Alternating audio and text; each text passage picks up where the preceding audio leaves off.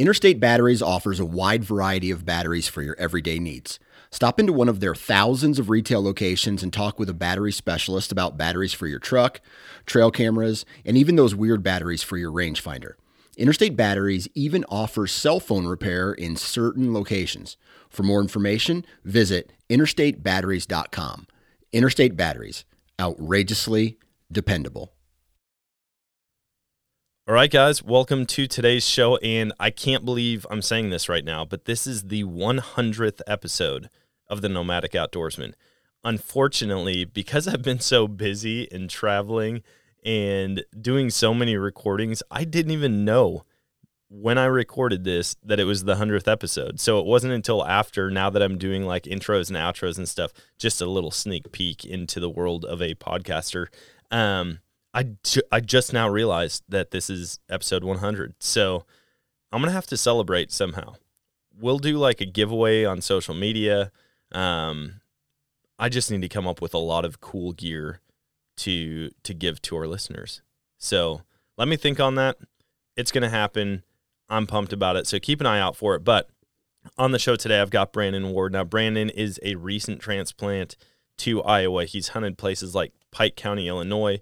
He followed his dad around as a young kid, hunting all over the country and all over the world. And so this guy is 100% sold out outdoorsman. I mean, he is all about it. And we get into a lot of cool conversation here. I find out that he doesn't even really shed hunt his property in Iowa. And so that might be something that I'm going to go up and do here in the near future. Anyways, let's jump into this one. It's going to be awesome. Here we go. Like, he was doing things that were just badass. That was one of the coolest moments of my life. I was really scared, but knowing that Dan had the gun, I did have the rifle, like, we would be okay.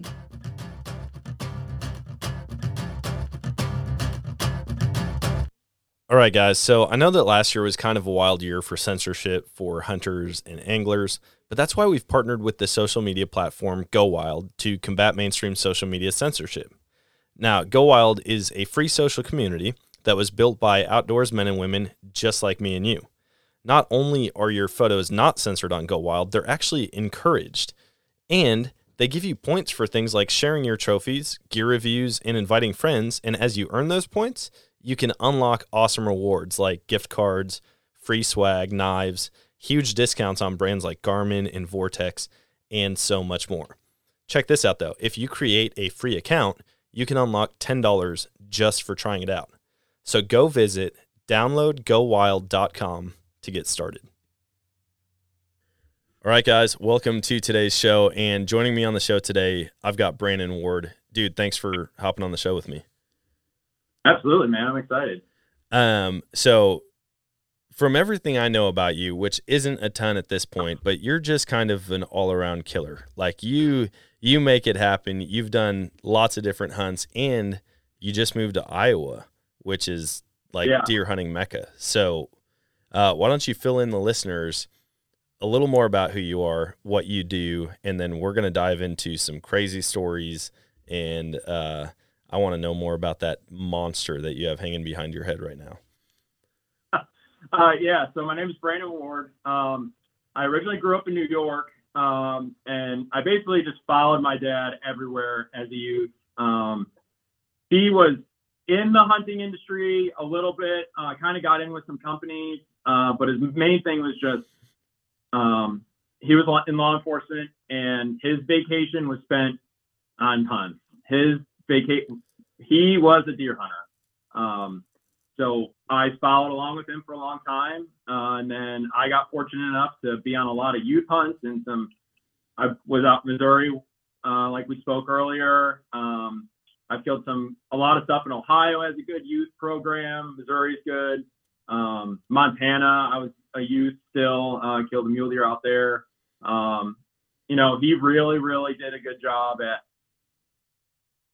pushing me as a youth, not pushing me hard, but making the hunting exciting.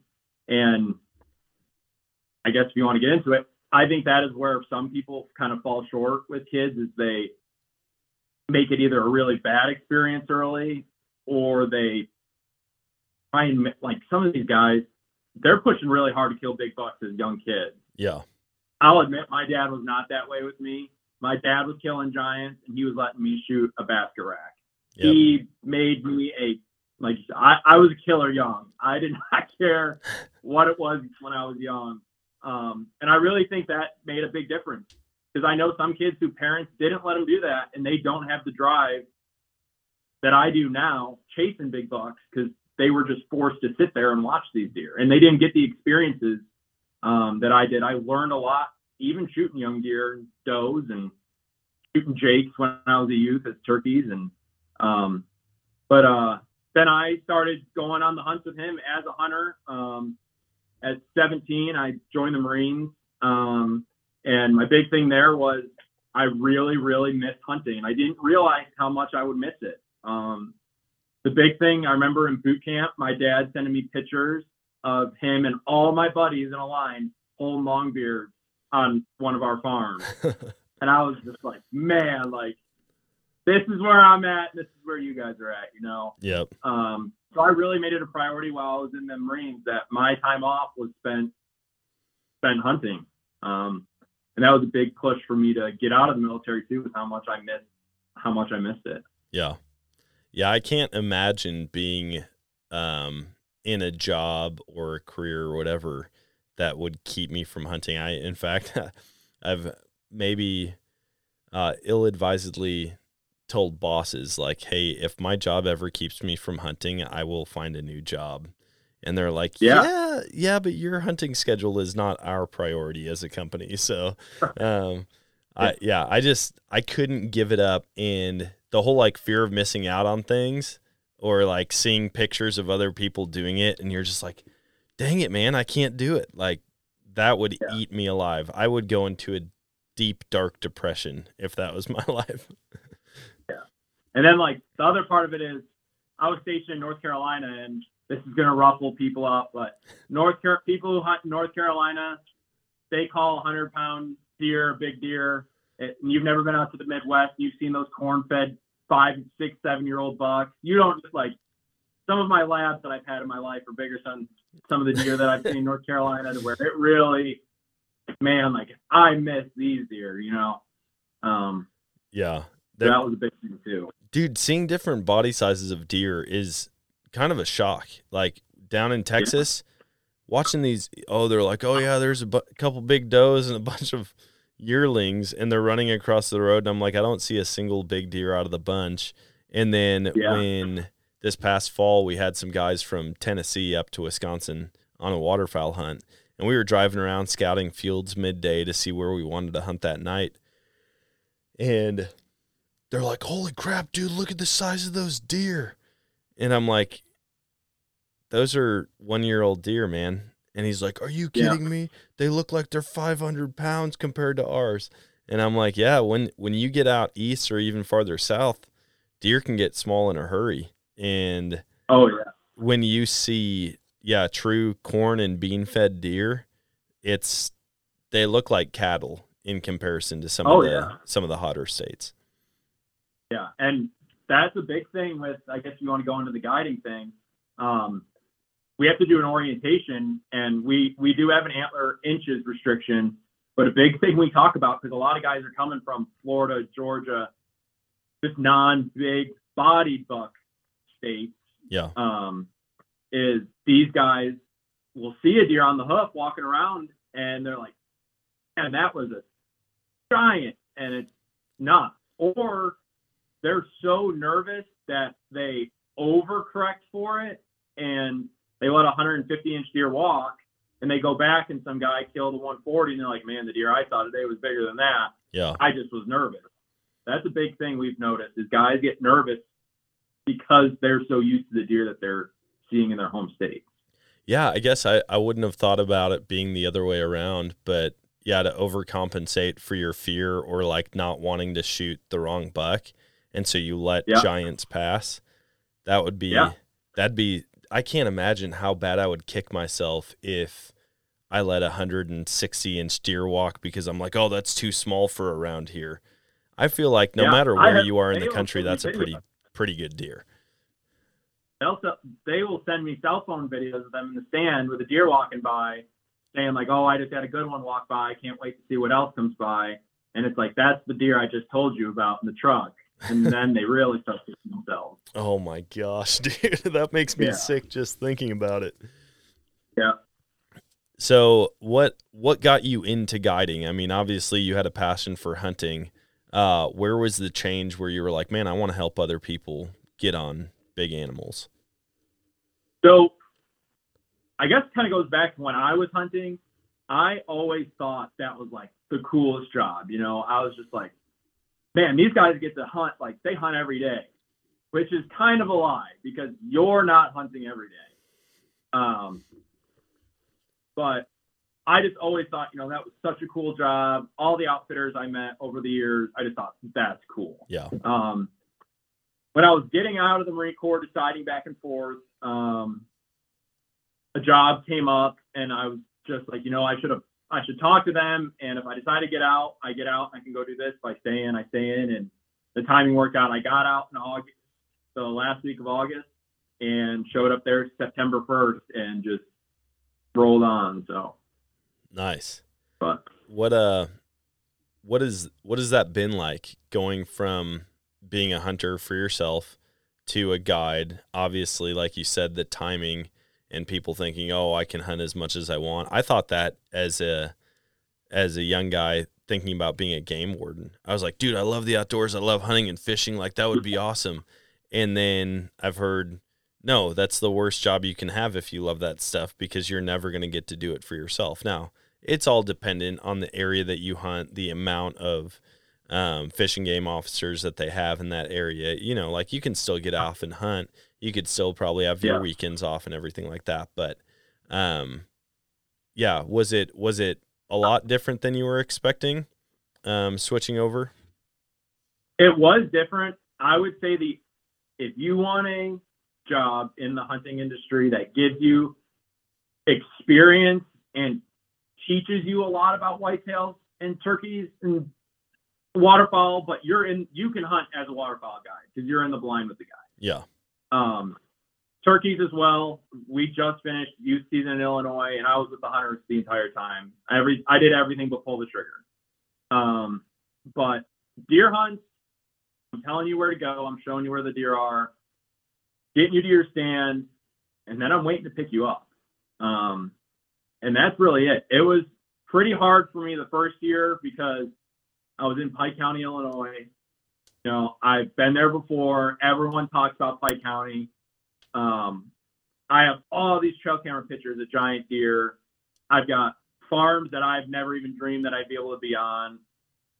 And then I can't go hunt it. And part of the problem with outfitting is you don't get to pick your clients.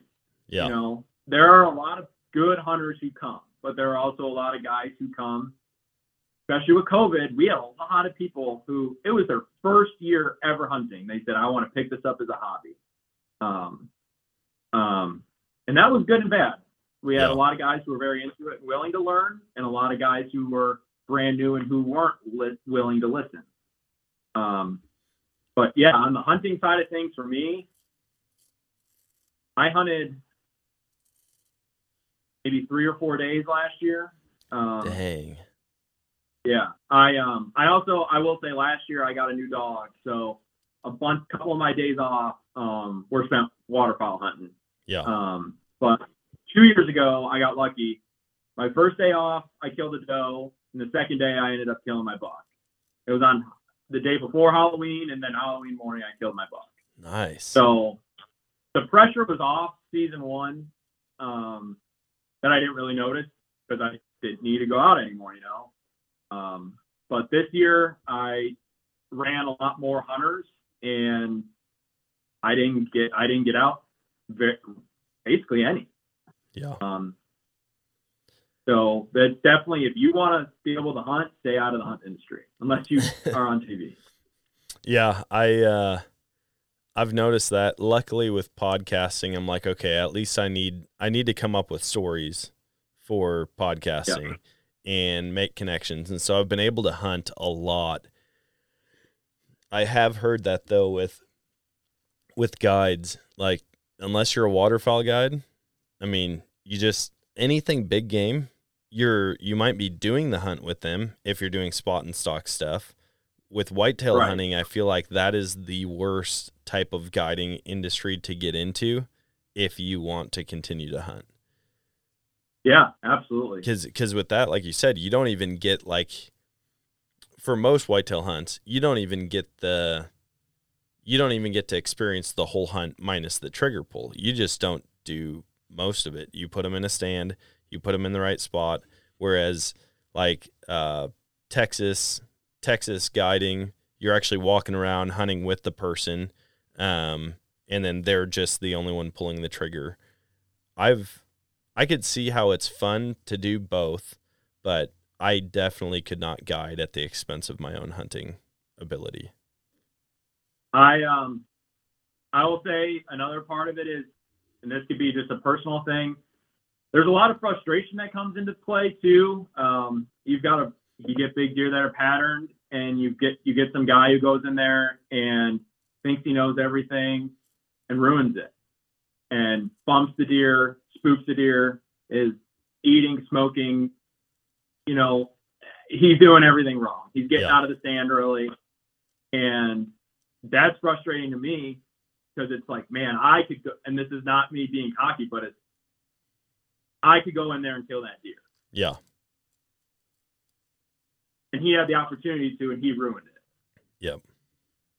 Yeah. So that is a frustration for sure. What does that look like when you take somebody out there? I mean, I've heard very kind of lax techniques and strategies for putting a person on a deer, and then I've heard like the super extreme stuff where it's like, dude, you wash all your clothes in the washing machine that's not meant for normal clothes. I drop you off at the base of the tree on the four-wheeler. You never step foot on the ground. You go straight from four-wheeler to the tree pegs. What is your approach on all that? So it's really based on the hunter with how the lodge in Illinois does things.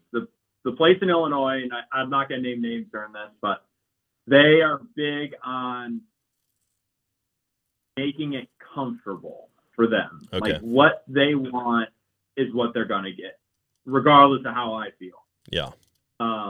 If they want to get driven to the base of their stand and step out of the truck, and I hand them everything at the base of the stand, that's what I'm going to do. I recommend to the guys, we sneak in there based on the wind as far off as we can, or slide in on the four-wheelers, or play different ways, but it's really based on what they want. And that's where the orientation comes into play of, I get a feel for them. Some guys, and this kind of blew me away, a lot of people have a very, very, very strict what they want in tree stands, what they will and what they won't sit in. That was something I never noticed until guiding, was people are diehard lock-on stands you're going to fall out of. Yeah. I can put the best Millennium lock-ons in the world. Nope, those things are trash. I'm going to fall out of them. Some guys say, I'm not sitting in a ground blind. I can't see anything, and the deer don't think that's natural. Some guys say, the ladder stands stick too far out from the tree. The deer are going to catch me the second they walk perpendicular to me. Everyone's got their opinions. Everyone has their opinion. That's just like a welcome to the hunting world type of thing. Everybody thinks their way is the way, and that drives me crazy, man. Like, as soon as somebody says, like, dude, if you want to kill a big buck, you have to blank, I'm just like, dude, I'm not listening to this guy. Like, there is 1 million different ways to kill big deer. And absolutely, you might be the guy that only who does crazy scent control, like absolutely everything. You chew gum that smells like dopey just to cover, like you can get super extreme with it. Or there's guys that are big buck killers that have, 20 plus Boone and Crockett entries, and they hunt in whatever clothes they just got done working in, and they hunt public land close to the parking lot. Like, there is so many different ways to do it, and it really depends on what the property is that you're hunting and what kind of pressure it's had in the past. Like, I'm a firm believer in heavy pressure. I get out there, I get in the woods all the time. I just do, because I said I'm not going to sacrifice all of my other hunting opportunities just for maybe a chance at a bigger buck, because I love being in the woods, and my passion for whitetail hunting, although archery hunting whitetail is my number one passion, I'm not willing to give up, my ability to rabbit and squirrel and coyote and turkey and dove and duck and goose. If I had to pick a 10-inch bigger deer or being able to do all of those things also, I'm going to pick all of those things also. So, and I know that's not for everybody. There's people who have hunting properties that are just for whitetail, and that's awesome. I wish I had that. Yeah. But in the position I'm in the different hobbies and passions that I have, I just can't give all that up. Now that you're in Iowa, what have you noticed? Because Iowa, I mean, people talk about it as, the whitetail capital of the world, and there is amazing whitetail deer hunting there. I was fortunate to grow up in Wisconsin that also had amazing whitetail deer, but I haven't spent a lot of time in Iowa. So what is that like? So I guess I'll bring it back a little bit. I hunted in Missouri actually for a couple of years, and that outfitter got too big. His quality went down and his quantity went up, which is a big thing with outfitters. Yeah. So we were kind of on the look for a new Midwest spot. We went to Montana on a mule deer hunt, and our guide actually is the owner of the property that I'm on now. Nice. So me and my dad both got lucky in that first year. We both drew on our first try late season muzzleloader tags for Iowa. So we came out here. I mean, this is when I was still a youth. No, this is my first year not a youth, I think. And we both killed first day, 130 and like 150-inch deer. First day, same power blind, late season food, done and done. Jeez. And I mean, it was just something I've never seen before. And then years following, I mean, the neighbor here, he won't pick his binoculars up to 150-inch deer. He won't, I mean, doesn't even hesitate. Is happy to not shoot a deer. That's not that. He's like, whatever. I would love that problem. Yeah, right. Deer hunting is definitely different here. It's not giant, at least where I'm at, is not giant chunks of woods. It's small pieces, hills, and big pieces of food. And you leave them alone in the woods, let them come out to eat, you're going to kill them, and you're going to see a lot of deer. That's another thing. Not only are there bigger bucks here than a lot of places I've noticed, there's a lot of deer here. So, yeah, I haven't found anywhere that's better than here. I mean, there's giants killed everywhere. There's giants killed in Georgia. There's giants in Wisconsin, Pennsylvania. Kansas is huge now, but Iowa, I just think, is constantly booner after booner after booner. Yeah. Yeah. I feel like Iowa is probably really close to the top of the list, if it's not at the top, for states that take deer management seriously. Because I think they take everything seriously. Their turkey tags are a lottery system, preference points. They're proud of it too. It's like $200 for a non-resident tag. Jeez. Dude, yeah. I don't pay that much money for a non-resident deer tag in Wisconsin. That's crazy. Yeah, they're definitely proud of what they have here, but I also think it's a pushback against people to say, if you want to hunt deer, you're going to pay for it. And that pushes people away. Yeah. No, I could see that. I mean, trying to pay a bunch of money for any out-of-state tag is always a risk. And then when you're talking whitetail, I feel like it gets even more risky. Like, if you're going to go somewhere and kill a good representation of that species, whether it's mule deer, elk, whitetail. When you get into mature whitetails, they're some of the hardest animals to kill.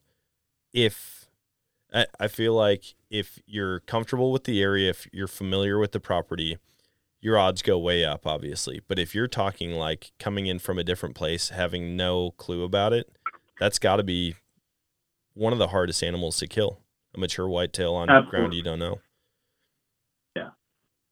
Ducks and geese, you find the water, you have a good chance of killing birds.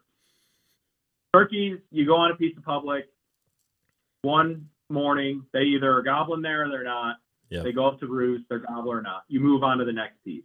With whitetail, you have to spend time, and that's what people don't have is time. Yep. Yeah. Yeah, free range whitetail. I've always been interested in hunting places like Kansas or Iowa because I do see all of that food. And then as far as cover goes, I mean, yeah, they can be in the corn, but like if you can find water or a creek bottom or any type of like lowland area that has mature trees in Kansas or Iowa, you're going to see deer, I feel like. Yeah. Oh, yeah. But you said you leave them alone in the woods. I mean, what kind of wooded properties are we talking about? Are you saying like just a couple acres or just like fence rows that have woods on them? Well, I'll show you what the backyard looks like. And this is actually a pretty decent representation of kind of what we hunt. And we do hunt behind here. And we've killed some really big deer just behind the house here. Just drop me a pin real quick also, if you don't mind. Oh, yeah. Yeah. Yeah. So I don't know how well this is going to come. So, oh, yeah. Like it's not thick woods. I mean, with leaves and everything, it does become more thick, but it's really just one strip that just runs all the way through. So, I mean, during the rut, and there's a giant creek that runs right here. So basically during the rut, you sit in the middle of this, they're running in between you, and there's nowhere else for them to go. This is all food. This is all becomes food here. That's food and that's food. I mean, there's food surrounding woods everywhere you go. So basically you just have like super concentrated funnels for deer. Whereas you might find funnels in other places, like where I hunt in Wisconsin. You use the topography or like the elevation changes as good funnels, but it's all woods. Like, I mean, I'm primarily just hunting in woods. There's hardly any openings. Down there, it seems like the funnels are a lot easier to pick out and know where to sit. Yeah, I would definitely say if you didn't know how to hunt the rut here, it'd be pretty easy to get good at it because you've only got so many options, and whatever tree you pick, you've got a good chance. Yeah. But what kind of deer numbers are you seeing per acre there? Have you done any studies on that or try to figure out what the populations are on the properties you hunt? I have not. I think this is kind of where people change their opinions. So the owner here is pretty old school. He's kind of that, if it's not broke, don't fix it. And the more we mess with these deer, the more things can change. Yeah. So like back here, a lot of guys have asked, should we do like the hinge cuts, the TSS, the burns, let's make more cover. Let's do this, and this. Yes, that might help a little bit, but we kill a 150-inch deer plus every year out of the ground I just showed you behind the house with us living in this house. Yeah. So there are concentration-wise, I would say this is very high concentration for deer numbers. I'm sure probably a lot of people would say it's probably a little too high on the doe numbers. There are a lot of does here. But we don't kill a lot of does here. We will on our giant food plots. That's where we'll kill our does. But around here, we really don't. See, there's a ton of talk I bought into it about bringing the buck to doe ratio into check. You want as close to a 1-to-1 as you can. That's going to increase the responsiveness during the rut to calling, the activity. They've obviously got to compete a lot more. But I find that a lot of these states and a lot of the counties that have really high Boone and Crockett and Pope and Young buck numbers have a crazy amount of does also. Yeah. And I mean, the more deer you get, I don't know if it's the more deer you get, you're just going to end up with plenty of big ones. But I just see all over, even Buffalo County. I was up there recently, and I was talking to the guys there, and they're like, dude, we have so many does in comparison to bucks, but they kill giant bucks every year. And so, yeah, I guess I can see both ways. You know, the juries, they kill like 5 or 6 a day during late season. So, yeah.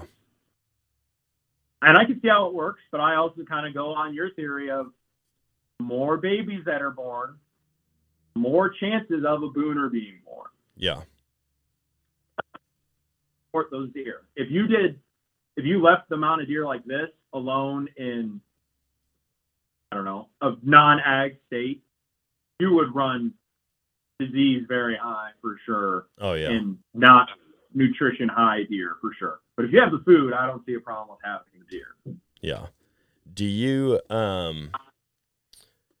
use, or do you have a lot of oaks there? Like, do you ever get to hunt them over acorns? There are a lot of acorns here, and Illinois. I mean, it was insane last year, the production of acorns. It seemed like people were just tripping over them. Yeah. We had one tree biologist or whatever you want to call him. He came as a hunter last year, and he said that this will be one of the best years ever. Nice. I've always wanted to hunt a state like that where you have great crops. You know, they've got plenty of access to corn and beans or wheat or whatever it is. And then you get that one patch of oak trees where they have a good acorn harvest. And seeing deer, and even though they have as much nutrition and as much food as they want, when they get like that treat that they're not used to, or they only get at a certain point in the year, watching them go crazy over it. I saw it at a neighbor's house, and I mean, we had plenty of food there also, and there was oaks everywhere that they could go and pick from underneath. But one of my neighbors here in Missouri, they had a mowed yard, but they left all of their oak trees up. They got rid of every other tree. So all they had was a full yard of mature oaks, and they kept the grass cut all the time. The amount of deer that would show up there, because they don't have to dig, they don't have to really forage. It's just a giant buffet of green grass and fresh acorns. Dude, I saw some of the biggest deer during deer season driving home from hunting just right at my neighbor's house. And it drove me crazy. Yeah, that suburban hunting was a crazy thing. Oh, yeah. And I mean, like, we were still kind of out in the country, and that was the problem. Like, I could hunt on the property I lived on. It was 20 acres, but I just knew if there's a good acorn harvest this year, like, they're not going to be in the woods with me at all. They're literally going to bed down in the neighbors and just eat all day and all night. So. Yeah. That was kind of the problem with the acorns, was they were everywhere to where they weren't concentrated enough. It was, where are they going to eat the acorns today, you know? Yeah. So that was a little hard. All right, guys, I need to take a quick second to tell you about a product that I've been using for quite a while now. It's called Bull Elk Beard Oil. If you've spent any amount of time in the outdoors, whether it's on the mountain, in the marsh, or in the woods, you've felt the effects of the wind, the sun, and the cold on your face. What this product does, it helps you look better, feel more confident, and it helps your beard keep its moisture. Not to mention, it smells great, so now my wife can't complain as much after I come home from a long week of elk hunting. Now I need to tell you, I've gotten to know Brian the founder over the past couple months, and he is an awesome guy. Brian made sure that all of these oils are made out of clean products right here in the USA. He also loves to give back to the outdoor community, whether that's through fundraisers for public land acquisitions, or even helping donate money to cover the surgery cost of duck dogs. He's an amazing guy, and he makes an amazing product. So go check out bullelkbeardoil.com, and be sure to check out the subscription options so that you don't have to run out of your favorite facial hair product. Plus, you can use the code NOMADIC and get 20% off your order. Are you doing any food plots there, or is there so much food that you don't even really mess with it a whole lot? So in Illinois, we'll do food plots. A lot of it we do is clover. I kind of fall into Drury's thoughts of clover is king. I just think you get the most bang for your buck with it in longevity and regrowth and turkey season. But here, the farmers take care of it for us. I mean, we don't have to plant analogic anything. It's what these farmers are putting out is what these deer are eating, and that's why they get so big. Yeah. Yeah, right now I'm in turkey mode. We just had our 2 weeks of turkey season, 2 weeks of youth turkey season. And now come Sunday, I'll guide basically until June 1st. Dang, that's awesome. Yeah. I've been giving my guests a lot more opportunity lately to convert me into a turkey hunter because I am just like, sure, it's fun. Yeah. But I'm looking forward to it. Ours opens up the 18th and then it goes until May 8th. And so I'll get out. I'm hoping to kill 2 birds this year. I've never doubled up on turkeys. But yeah, I'm looking forward to it. I'm just not sold. It's always the things that have the most hype behind them. I'm like, they better blow my expectations out of the water. Otherwise I'm going to be annoyed by it. And that's what turkey's been so far. It's been fun. Yeah, there's definitely, I'd say by halfway through the season, I'm not out there anymore for fun. I'm out there because these birds have annoyed me so much and frustrated me that I'm out there to kill them out of frustration now. Yeah. But, no, we're in turkey mode now. Between Iowa and Illinois, I'll guide, and then I just run through states hunting. So, yeah. I could see it being fun getting out there all the time, but what is it like having the pressure of, in a sense, being responsible for someone else's success while hunting? You know, during deer season, when I first started, that really, really affected me. Man, these guys didn't kill a deer. But then like 2 years ago, we had 70-degree weather in October. So but the other guys are like, man, you had nothing to do with that. Yeah. So that kind of slowed it down for me of kind of taking it away from my personal feelings of it. With turkey though, I take it more serious on the personal level because like the bird we killed this weekend, I did everything but pull the trigger on that bird. Yeah. The only thing the kid did was shoot. And that was asking a lot of him. Yeah. So he basically sat there and slept until I woke him up.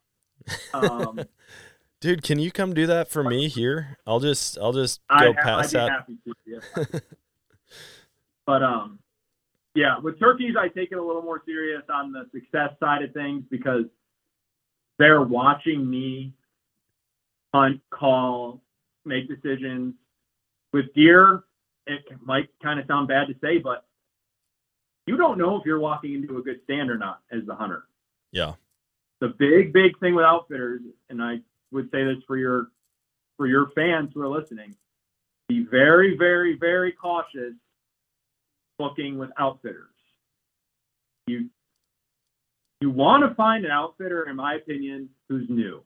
Because new outfitters don't care who you are. All they want to do is boost their name and boost their success numbers. The best way to find a good outfitter is word of mouth. Yeah. Don't waste your time driving to shows. In my opinion, everybody can pull a big deer mount and throw it behind them. I know several outfitters who don't use their deer at deer shows.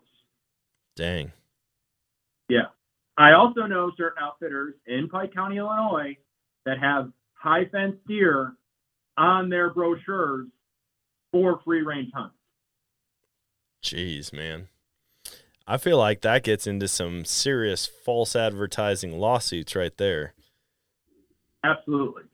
Deer outfitters, and I've heard it's way worse with elk outfitters because I guess just everybody can become, anybody can technically become a whitetail guide. But I've just heard you can just pay 10 grand and not see an elk, not see a sign of elk, not hear an elk. And you don't know. Yeah. You don't know until you get there. But with deer,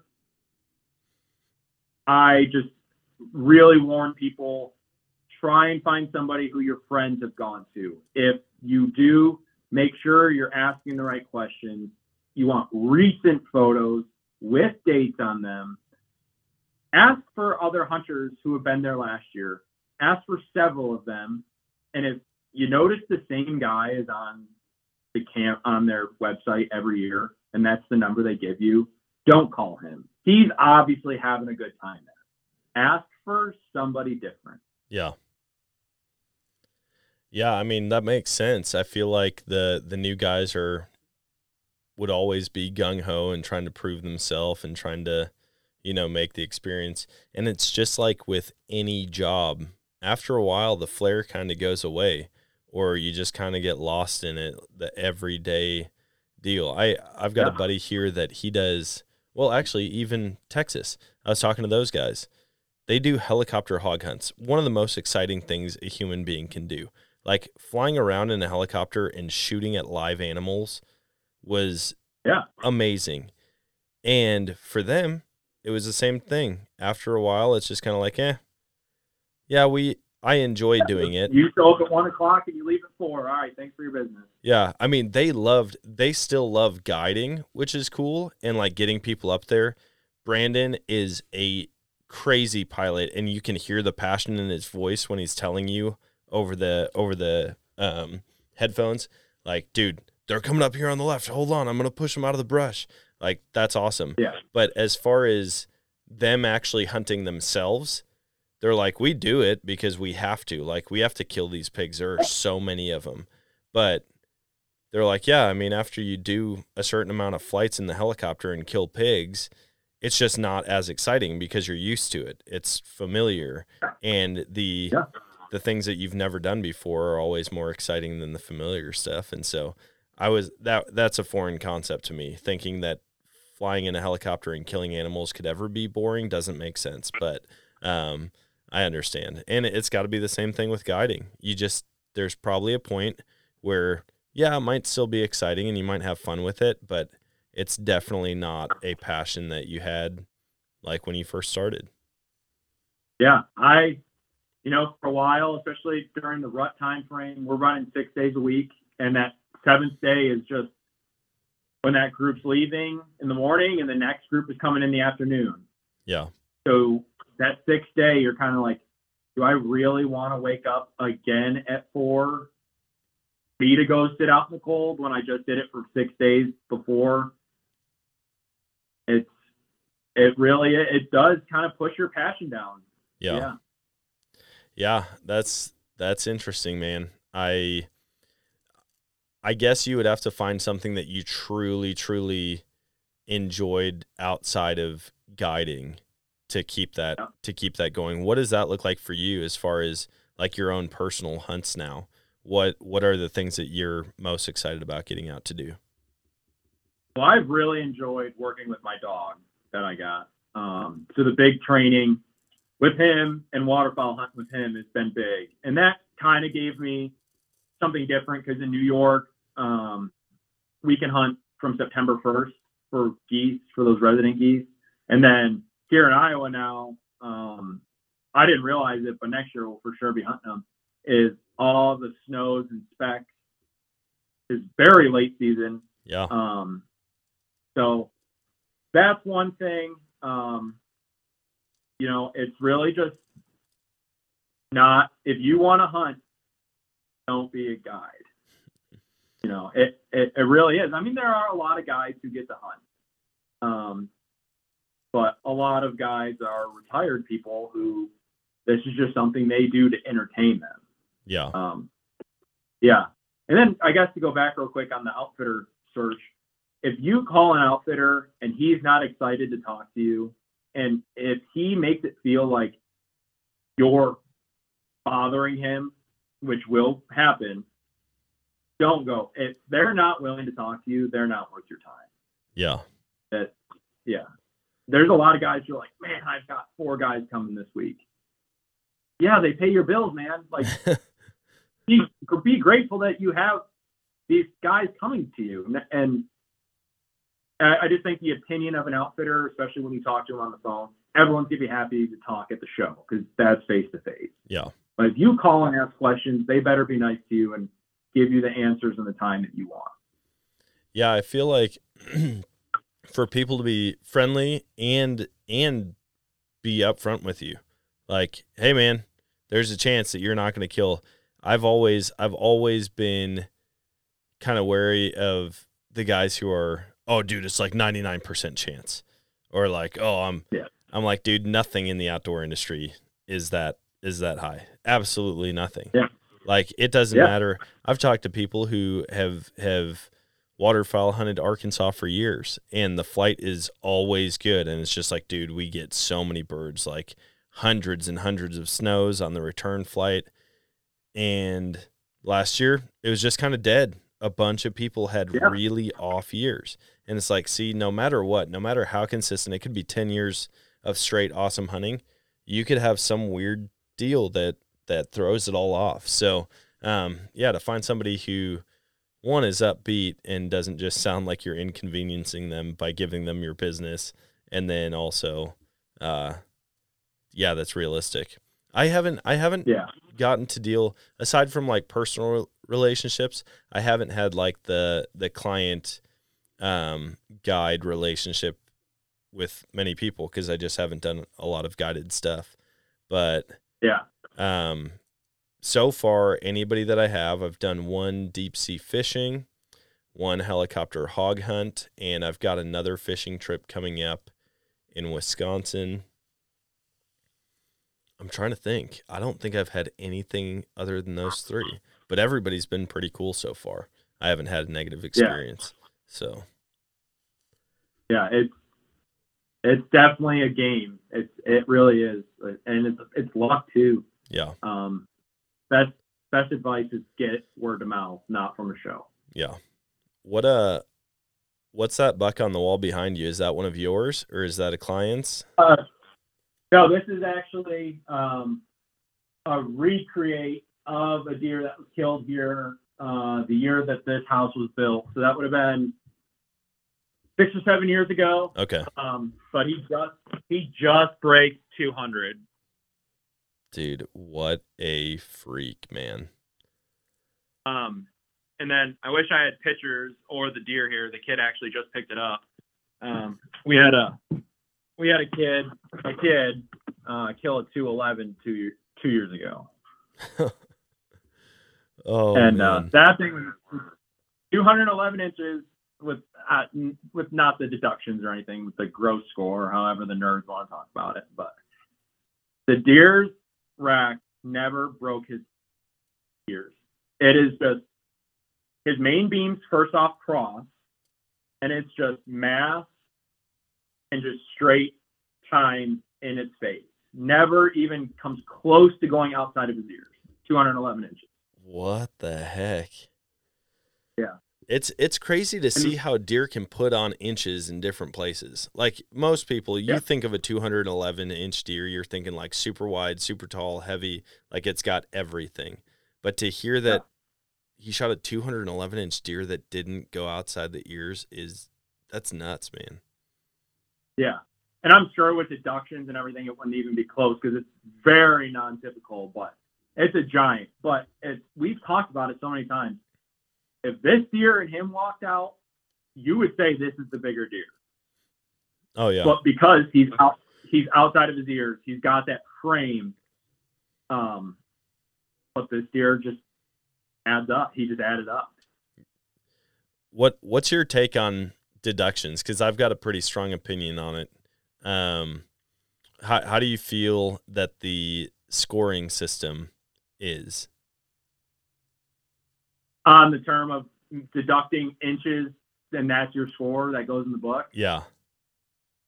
I think that's I'm trying to think of a nice way to say it. I think it's for clowns. Like, dude, I mean, that's what the deer is. Yeah. And this is my opinion and whatever. I don't put deer in the books. I score them on the tailgate after killing them, and it's with a rope or with a string and a tape measure. For our clients, we actually have to do Boone and Crockett scoring for them. But I think it's ridiculous. I would never tell somebody that my 170-inch deer is a 150-inch deer. Yeah. I mean, why? I mean, just you're taking away from the deer. Exactly. I've never understood it. And people who go that route, I'm like, I feel like the dude who came up with that system, let's say it's Boone and Crockett, right? Say Boone shoots a deer and Crockett's like, hey, we need a scoring system for this. And then the next year he shoots a deer. And Boone's like, oh, shoot, his is bigger than mine. I need to come up with reasons why it isn't bigger than mine. Like, oh, you know what? Yeah. No, I've got to deduct inches for this because it's just not as perfect as mine is. I'm like, that is just what the whole mentality seems like behind it. Why would you take away anything from the deer? Now, here's the only exception. Say your deer gets in a fight with another deer and the whole main beam or one side breaks off in your deer's face. I don't think you should be able to count that towards the score. Other than that, just let it go, man. Head is what the score is. Yeah. What that deer actually grew, you should score it all and quit with the deduction nonsense. I don't think I've talked to anybody who is like super pro deductions. Now, I will say, if I was the world record holder, I might be like, yes, I want everybody to be judged very harshly with deductions moving forward. Other than that, dude, let it ride, man. Yeah. I mean, I would say if we want to play the book game, we have a non-typical book and a typical book maybe. But, yeah. And I do have a large respect for whitetail. And like, I'm not the guy who, cries and holds onto the deer when it's dead or anything like that. But I have a large respect for whitetails, and it's not just killing for me. But it is a respect thing. Why take away what you shot that buck? For a lot of people, you shot him because it is your first Pope and Young deer. It's your first non-basket rack deer. It's your first booner. And then you're going to play on a calculator and take away from that? Or the side of the fact with outfitters, someone comes up, shoots a deer of a lifetime. He's biggest deer I've ever killed in my life. 150 inches gross score. Then you net him out or whatever, and he's 138. Oh, well, I have killed a 140 before. Oh, yeah. Well, no, dude, you just killed a 150. You killed a 150, I think it really takes away from the hunting aspect of things, the celebratory aspect of things. For sure. Anytime you have to compare your deer to something else, to a standard, like there's always going to be a bigger deer out there. There's always going to be issues. I love character in deer. And I do like the idea of, like the typical and non-typical thing. But when you just get into the minutia of like, oh, you lost an inch here, you lost 5 inches, you lost this, you lost that. I think maybe it's the optimist in me that's just like, dude, let everybody have a good time. Don't do anything that's going to ruin the experience. Because if they look back on this and now instead of being one of the greatest moments of their life because they shot a 158-inch deer to, wow, this really sucked, your deer was only 135. That's so crappy, man. And I hate that anybody is in that mindset. Yeah, absolutely. I 100% agree. What does this year look like for you as far as hunting opportunities go? Do you get to get out and travel outside of whitetail season a lot, or is almost all your year still guiding something? So this year I'm definitely going to be slowing down on the guiding side of things. I'll be helping. I won't be doing anything whitetail wise in Illinois. I'll be in Iowa 100%. And the owner of the outfitter here will be here. So I'll just be kind of helping him, especially with when our big groups come. So I'll definitely have more opportunities to hunt this year whitetail wise. And then waterfowl too has gotten pretty big for me with my dog. and that's really not for the kill. That's for me spending time with my dog. But with the deer, it's chasing big bucks for sure. Yeah. Have you been out shed hunting a bunch? Are you a big shed hunter? I'm not, and people should hate me for it, for the terrain that I have here in Iowa. I have found some sheds scouting for turkeys, and I've actually found a couple good ones. But I'm not a guy who's just going to walk through the woods staring at the ground all day for weeks. I'm not. I just don't. I can grab them. I found a set of sheds, and I was like, oh man, that's cool. I took a picture of it. I was over it. It's not. It's just not for me. I would rather walk around and look for turkeys than walk around and stare at the ground all day. Yeah. See, I've got a dog. I put a deposit down on a dog, and I can't wait to get it. But the guy is going to train it for shed hunting, duck hunting, and pheasant hunting. And I'm like, I can't wait, man. I'm super pumped. Yeah. And I think I'll really get into shed hunting once I have the dog. So far, I'm the world's worst shed hunter. Like, I suck, man. I've found only a couple in my life, and most of them I've almost stepped on before I even knew they were there. And it's not like they were hidden. It's like they were plain as day, and I'm just that bad to where I didn't pick them out. Now, you put me in woods, I can tell you where every animal is. Like, I'll see a field mouse moving at 450 yards. I'll be driving 80 miles an hour down the highway, and I'll see a deer poking its head out of the timber half a mile away, and my wife's like, how can you see that? That's impossible. Sheds, totally different story. I suck at it. Yeah, absolutely. I can grab those sheds 1 second. Yeah, I want to see them. Right here. I've got a couple buddies who are super into shed hunting, and actually one of them just got back. He goes to the Dakotas every year on a big trip. Yeah. Oh, dude, heck yeah. I mean, definitely a good deer. But yeah, like you said, like I basically stepped on them. They were down in the bottom, and it was this side. It was really only like this was showing. This and up was showing. And then when I picked him up, I saw this. But I mean, definitely a good deer. But I was just like, all right, cool. Now I got to carry these things around for the rest of my day, and then I'm done. I was just like, oh man, I love it. I love hearing people with different takes on things, because typically when I talk to people about sheds, they're just like gung ho, and I love that it was almost an inconvenience for you to have to carry around that giant set of antlers. Dude, if you ever need someone to come and get those out of your way for you, just let me know. I'm sure I could get a couple people down there. Yeah, well, actually, the group that's coming for turkey, they're like, can we shed hunt if we kill? Yeah, sure. I don't care, really. Go for it. Yeah. Just let me know what you find. I was like, if you find a giant, just let me see it. That's it. How do you feel, though, holding those in your hands? Because I've got, like, this weird chemical connection to antlers. I don't know what it is. Like, when I hold antlers, it's like that feeling you hear about people talking about, like when they hold gold. You know how there's like, it's almost intoxicating. I was very excited when I found him. Yeah, because I've got pictures of this deer. I mean, I'll back up a little bit.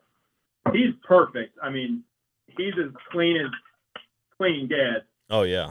And this is like, there are a lot of deer like this here, just like that clean. Just like those nice, I say they're nice looking deer. Like they're just like clean bucks. Yeah. I definitely get what you're saying. Yeah. I definitely had the excitement. That it almost puts you back into deer mode too. Yeah. I can see that as well. Yeah. That's my thing. I feel like if I really dove headfirst into any type of shed hunting, it would probably be going out west and picking up elk antlers. Cause I do, man, I get excited when I watch videos online or something I'm scrolling and I find a video of a guy walking up on this giant 7-point elk side. I'm like, dude, imagine finding that in the wild seems bizarre to me. To know that these antlers are just laying out here.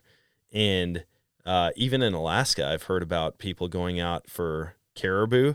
And once you get into the caribou sheds, it's like you can't fit it all in 3 pickup trucks because there's so many caribou.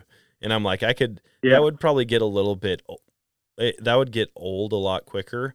But I think the rarity of finding a really big deer shed or elk shed is a lot of the excitement behind it. Yeah. When we were in New Zealand, the fallow deer, they were so obvious to find. I mean, they were just everywhere. Yeah. And at first, the first few were like, oh man, I want to keep these. And you'd walk a little more and you'd find a bigger one. Oh, I want to keep this one. And then you've got a pack full of sheds. And then you start tossing the little ones because the locals don't care. They don't want them. They have no use for them. Yeah. And then it's the whole problem is shipping them back with you. So I think we picked out the couple biggest and shipped them home with us. But yeah. Yeah, that'd be tough to like just, oh man, shipping's going to be way too much. We're only keeping a couple of these, but I get it. I mean, I do. Yeah. What, you've hunted kind of all over the place. Is there a bucket list hunt that you haven't done that you're wanting to? Yeah. Ever since I was little, I've wanted to do an archery muskox hunt in the Arctic. Dang. I've never heard someone else say they want to do it. The guys who go on it say it's miserable. I just remember watching, it was that Matthews TV. It was like Dave Watson, maybe, I think it was his name. Yeah. And he did it, and they're just, just giant animals, almost like prehistoric. Like they're not anywhere near whitetails. They're just their own animals. Totally different. Huge. Yeah. Yeah, that'd be a gnarly hunt, man. I mean, you're talking about probably, for the most part, a really plain environment that you're hunting them in. I mean, it's just white everywhere. But the conditions, dude, the weather that you'd have to face and some of that stuff. I've watched people where it's like 1 second you're looking at a whole herd of muskox and the next second you can't see anything because the wind blows just right and they disappear out there. Yeah. We were in Norway for a deployment, and that's kind of how it was. The weather was just, it'd be clear, and then you just couldn't see anything. But we saw a lot of caribou and stuff out there, too, and that was cool. We had moose. One time we were in the mountains just training with Norwegians, and these moose just walked up on our position, and they were just like, hey, go get Ward. He'll think this is entertaining. And yeah. There everyone is, and I'm just sitting there like watching these moose, trying to like mouth call, just with nothing, just trying to mess with these moose, and everyone's looking at me like, what is this kid doing? That's awesome, dude. It is funny when you're around a bunch of like non-hunters or non-outdoorsy people, and you're the one. Yeah, I've had so many encounters like that. We had a hawk that flew into our office building, so it was attached to the warehouse. And somehow it got into the office portion of it. Well, I'm sitting there. I'm with like the VP, with my boss, with a couple other people, and we're talking about a project coming up. And all of a sudden, another VP like pops in the conference room, and they're like, "There's a huge bird out here. There's a huge bird." And I'm like, "What?" And they're like, yeah, come look at it. And so we all stand up. Well, I immediately walk over to the corner and I grab a box and I start emptying the stuff out of the box. And they're like, dude, what are you doing? I'm like, well, if there's a giant bird in the office, I am going to catch it and take it outside. And they're like, what the heck? Right. So I do. I walked right up to this hawk, and it was on a windowsill that kind of overlooked the warehouse. And I walked up, I put the box over the top of it, closed the flaps, and walked out with it. I mean, the whole ordeal took me a minute, maybe. Yeah. And people are like cheering, and they're just in disbelief that I caught a hawk. They thought I was the crocodile hunter, And I'm like, no, you just take care of an animal when it's an issue. But yeah, we had in North Carolina, our barracks where we stayed in the gym, we would have to walk through maybe like 2 acres of woods, and there's a path in between. And the amount of turkeys that were in those woods was insane. So we'd be walking to go to the gym, and you'd see like 3 or 4 longbeards just walk right by you. Yeah. So I'd be walking to the gym with my buddies, and I'd start calling to them, and they'd be gobbling because they're used to people. And they'd be like, what are you doing? And I'm like, dude, you don't get it. Like, this is it right here. Like, This is it. This is what we do. This is what it's all about. I do the same thing, man. Dude, I hate to cut this short, and I can't believe we're at an hour already. I've got 2 little kids that I've got to go pick up, and unfortunately, sometimes they have to be a priority. But before we hop off this call, where can people find you? Where can they reach out if they want to do a hunt? Where can they just follow along with you on social media? How can they get in touch? So the Illinois properties is Heartland Lodge. Iowa is AGR Hunting Services. And then myself is just Brandon Ward. And Instagram, it's Brandon with like 3 underscores Ward. But yeah, if you had any questions on anything, I'm open to talk. So sweet, man. Well, dude, I really do appreciate you hopping on the call with me. We're going to have to do another one, and I might start bumping up my time slots because an hour is just not enough time for 2 hunters to talk. I don't want to, I don't want to take 3 hours of people's day, but also every time I look down at the clock, I'm like, there's no chance that I'm already at an hour. And sure enough, I am. So, thanks for being on, man. I had a great time. Yeah, absolutely. Thank you. All right, guys, that's it. Episode 100 is in the books. Now, I think I'm going to do a giveaway. In fact, hopefully I have the giveaway already launched, and you guys can be signing up by the time this episode airs. Just something to celebrate 100 episodes, and all of your guys' support has meant the world to me. I mean, the reviews and the ratings, the kind words, the messages on social media, like just reaching out and saying, hey, great job, and even connecting with people in person. Like, I bump into people in public all the time. It happened the other day to me. I had probably 20 different conversations with people at the World's Fishing Fair at Bass Pro Shops, where people would come up and say, hey, thanks for making good content, or hey man, love your podcast, or we just sit and have a conversation for half an hour. And so, like, without you guys, this podcast would be nothing. It would have gone nowhere. And the fact that I'm able to share stories from everyday outdoorsmen blows my mind. I love being able to carry that mantle. All that to say, I want to get up there and hunt with Brandon. I think it would be so much fun. Not even if I don't hunt, there are monster sheds out there just waiting for the world's worst shed hunter to come up and walk right past. Hopefully not. Hopefully I would find them and pick them up. But I think that'd be fun. It'd be fun to get him down on a turkey hunt too. I've put that invite out to so many people at this point. I thought for sure I'd be loaded, like completely slammed during turkey season, taking people out. But so far, that's not the case. I think I've only got 1 guy showing up for it. And I'm ready though. Spring's here. Like, life is finally coming back to the Ozarks, coming back to most of the country, and turkeys are gobbling. I'm seeing them get shot on social media all the time, and I'm heading out for a fly fishing trip in a couple days. By the time you guys hear this, I will have been done with the fly fishing trip, but I'm about to be a fly fisherman, guys. Like, I've got the boots and the waders and a fly rod and the cool hats and the gear, and I don't even know what's all in these packages, but we're going to go down to Arkansas, do some fly fishing. I'm pretty pumped about that. I'm going to turn into a fly fisherman. I can just feel it. I watch the videos. I see the people in the mountain streams and the creeks catching trout, and it just seems so cool. I'm not going to be the dude who's butthurt because you do it a different way or because you want to keep the trout instead of just let it go again. I'm going to eat some of these suckers. I'm just telling you right now. I go fishing for food and for fun, but some of them will get let go. Some of them are coming home with me. Anyways, hopefully you guys are getting out there. Whether it's turkey hunting, gearing up for fishing, planning for your food plots and habitat improvement for the summer. I'm pumped. It just seems like everything's taking off right now. So let's get after it. Until next time, always choose adventure, and God bless.